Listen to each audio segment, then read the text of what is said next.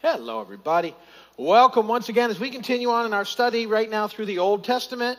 We are in Genesis chapter 29. We're working through the Old Testament a chapter at a time. We completed our 5 years in the New Testament about 6 months ago, and now we are, 29 weeks, 29 studies in already. That just amazes me. That's a lot of time when you think about it that way. 50 chapters in Genesis, so we've still got quite a ways to go. And ultimately, to work through the Old Testament, it will take us about 15 years. We may be able to save a little time running through the book of Psalms, but not much. We might be able to shave a few months off by combining. One psalm is really little. I don't know. But I could probably talk on it for a whole thing. So that's all good. So that's what's happening with that. We're working our way through Genesis. Remember, I say this pretty much every time I start to talk about Genesis, because I'm hoping by keeping saying this, that this will stick with you. Genesis is 4 main events and 4 main characters, right? And the 4 main events are creation, the fall, the flood, and the Tower of Babel. And the 4 main characters are Abraham, Isaac, Jacob, Joseph. Certainly there's some other major players, as we talked about, because you could say, well, Adam and Eve, they had a big part, no doubt about it. Serpent had a pretty big part.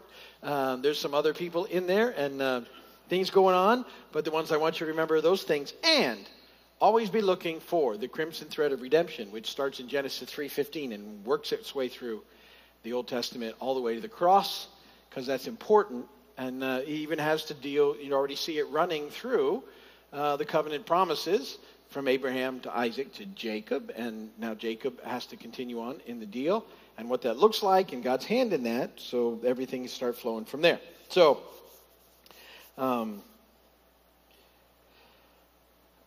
we're going to read Genesis 29 in just a moment. But there's quite a bit of stuff I want to talk about before we read it, because I think it'll help with the whole process. So it's very important for Jacob to find a wife that would build his family that would eventually become the people of Israel, which is the nation that would bring the promised Redeemer into the world. The crimson thread of redemption is happening because of all of these events that are taking place.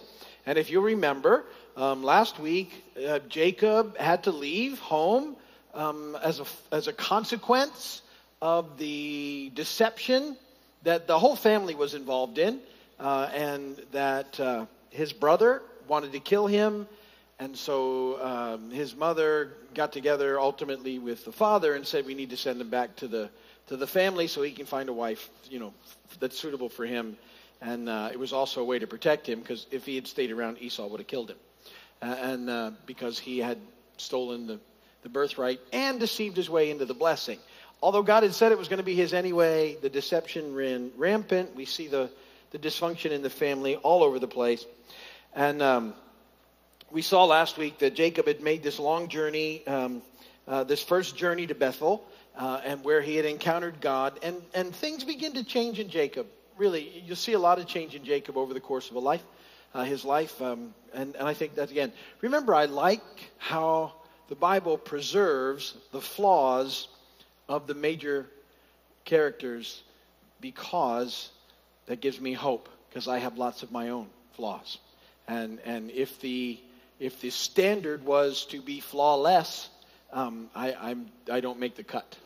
So, but apparently the standard is just trying, to do the next right thing, loving Jesus, knowing that that's how you get there, and allowing the Spirit of God to work in you over time, and that in the course of a life, things can change, and that's a very good thing. And I like that we see that throughout Scripture. I love the change that's noted in people, and we've also seen that some people don't end well. That's sad, but lots of them do, and that's important. And so my hope would be that I end well, and I hope that your hope too. I think that's a good hope.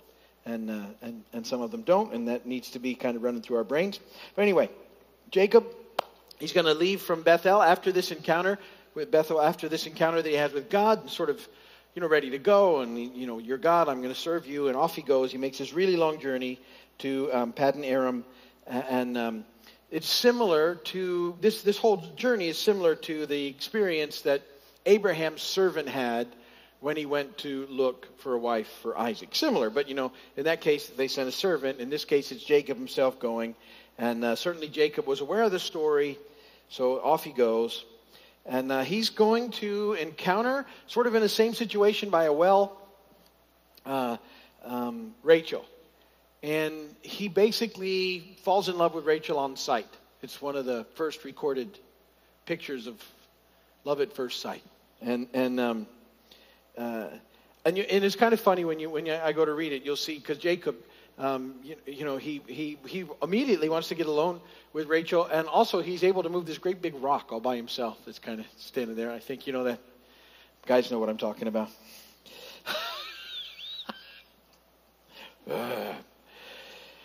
Okay, and large heavy rock, he's able to move it so he can water Rachel's flock. And then he introduces himself. You'll see that she runs and she tells Laban the news, who's the family sort of patriarch there that's left, and Rachel's a daughter, and so visiting relatives were welcomed, and they would be entertained in the home. They would be received. There would be a lot of hospitality. When I read the story, you'll see that this is another example of the providence of God. I think it's really important in life to see that, because unbelievers would say that it's just a sort of fortunate coincidence that all these things happen the way they do. But this is God moving in life, and that I don't like to look at things as coincidence. I like to think of them as appointments. And I'm fascinated, and I hope you are too, that you can look back and see God doing amazing things in what might have been written off at one point in life as a coincidence, but you know it's God. For example, do you ever, because this happens to me fairly regularly, you'll sort of have someone pop into your mind, and you'll think, oh, maybe I should pray for them or something, and then you encounter them, or you just thought about them. That happens to me often. I've told you my one ridiculous story. I've got numerous of them about the first time I ever went to Cuba with a friend, and we were looking for a guy named Luis, and that's all we knew about him. His name was Luis. We didn't know where he lived in Cuba. We didn't know any of those things. But this one guy had met him once before and thought that would be important as we started doing our mission work in Cuba. And I'm like, really? That's all you got? The guy's name is Luis? Where does he live? I don't know. This is a big island, right? It's big. It's like big as Florida. Yeah. There's a lot of Luises here? Yeah. How many are there? Like most of them, have Luis in their name somewhere. And I'm like, seriously, we got to find this guy? And he said, yeah. And first trip into Cuba, first night, amazing set of circumstances. First church that we visited, halfway through the service, Luis walks in. He didn't know we were coming. He didn't know we were going to be there. He doesn't usually go to that church. None of those things normally happen. I'm telling you, first night, first thing, boom. And he was significant in all the stuff that we would do over the next 10 years. And people, what a coincidence. It's not. It can't be a coincidence. That can't happen outside of the fact that God is alive and well and working all the time. And he does that, so that was a huge one. Smaller one. I went to Disney World years ago with a youth group, and we needed to do, at that point in time, I was going out with a youth group, and we were doing street dramas and stuff. And we were going to Night of Joy or something, and I had wanted to reconnect with somebody. I couldn't remember their name, but they'd wanted us to come and do dramas, and I'd met them once before, and I had a thought, well, maybe they'll be at Night of Joy. Now, if you've ever been to Disney World, at Night of Joy, they close the park down and open it to Christians, and the place is absolutely packed with people. Packed. You can barely move around. And I remember thinking, it'd be great if I could find this guy. It's weird thinking, you know what I mean? And I sat down on a wall because I'm tired. And I'm sitting there on a wall. I'm actually thinking, it'd be great if I could find this guy. And I look over. Guess who's sitting next to me? That guy. And you go, no, I'm serious. I looked, and I almost do double takes myself. I'm like, no. And there he was. And it was one of those, it's a divine appointment. Those things, they happen constantly. And so, I bring that up because don't write stuff off as coincidence. God's at work in ways, and it's a constant reminder of what he's doing. These things happen all the time. All the time. It's fascinating to me how they work. So, you will start to see, as I start to read this chapter, some really positive changes in Jacob. He's kind of been very deceptive and sort of quiet and sneaky. And you're going to see him get very bold here as he introduces himself to Rachel.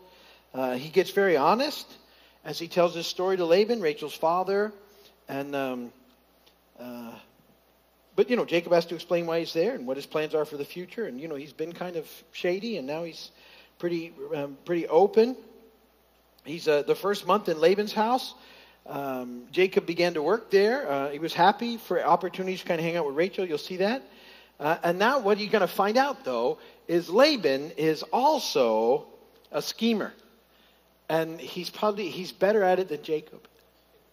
And he's going to work some pretty intense schemes here, and will actually control Jacob's life for the next 20 years by being sneaky. And he, because of Jacob's excitement and his desire for Rachel to be his wife, he agrees to the terms. But the terms that he thinks he's making aren't the actual terms. When you read them, he thinks he's making a deal for Rachel, and Laban doesn't actually say that. He kind of hem-haws over it. But Jacob takes it as his word, and it wasn't. It's not what he really says. And you look for that. And so he actually does not promise that he's going to give Rachel to Jacob, specifically at the end of the 7 years. He only agrees to give Rachel to him as a wife. It's tricky. He's sneaky, which he'll do. But you see, he substitutes the older daughter first, and then he gives him the younger daughter and grabs another 7 years out of his life in exchange. So Laban is really sneaky. And at 7 years, and shepherding is not easy. So this is a long deal, but it says it just flew by the first 7 years because he was excited about Rachel. And then the deception, you're going to see that. The father-in-law deceives him by swapping the women. And you wonder how it even happened. How could he actually be deceived into the wrong bride? But the whole thing was, it was probably nighttime and veiled. And she was in on it, so she might not have spoke. And good, remember how he took his brother's clothes to deceive his father? Very, very possible that Rachel took Rachel's clothes and dropped that same deception back on Jacob. Isn't it? It's amazing, really, how things happen. So, and maybe we don't know, but anyway, that happens, and he'll see he fulfills his time with Leah, and then he does get Rachel to be his wife. So he's got both of them, and I want to say this too. It says he loved the one and hated the other, in effect, but it's not like he mistreated her. It's just that he loved Rachel more, and so that's how the writer sort of describes it. All right, so now you have a pretty good background as we read what's happening, and then I'll talk a little more on the other side.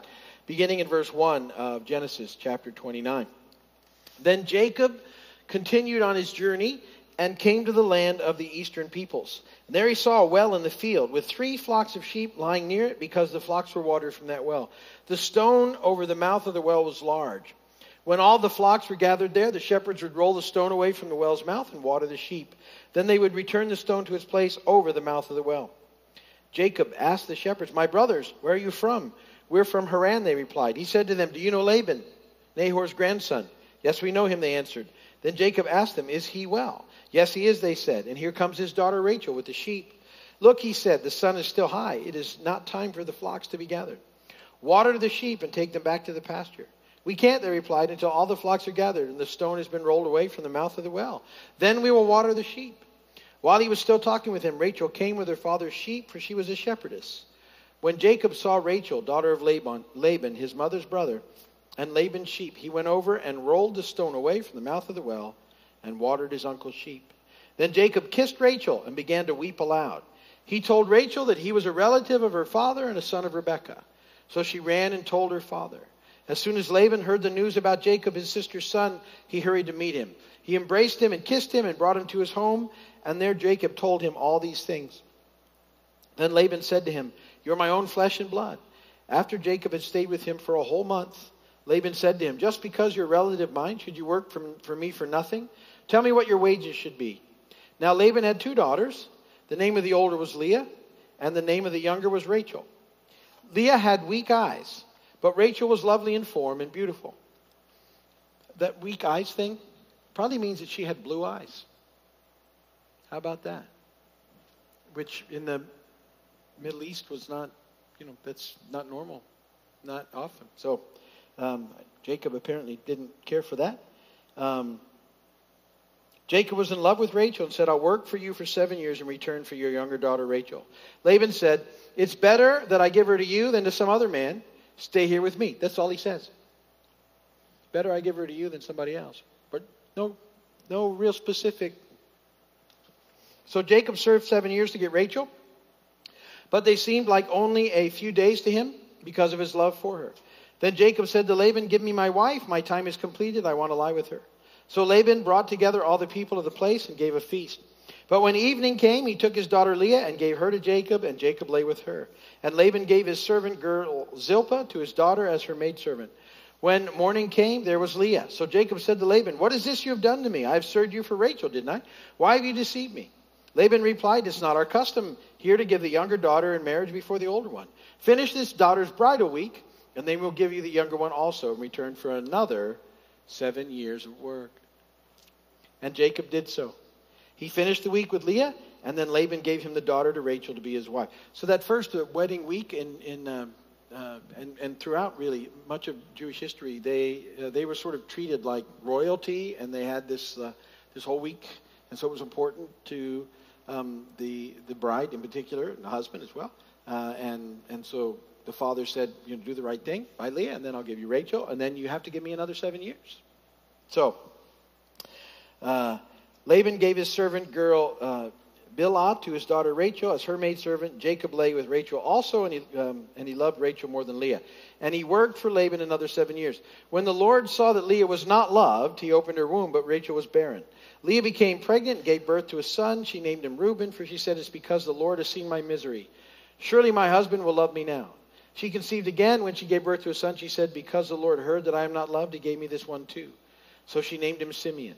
Again she conceived, and when she gave birth to a son, she said, now at last my husband will become attached to me, because I have borne him 3 sons. So he was named Levi. She conceived again, and when she gave birth to a son, she said, this time I will praise the Lord. So she named him Judah. And then she stopped having children. Blessed be the name and word of the Lord.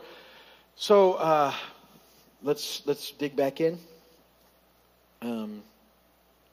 Back in verse 1, we see Jacob went in the language. It's actually he lifted up his feet. It's as if there in the beginning, after this encounter with God that he has kind of a light heart, and he's stepping lively after the vision of the ladder and all of the things that God had done with him, and he heads off on his journey. He goes into the land.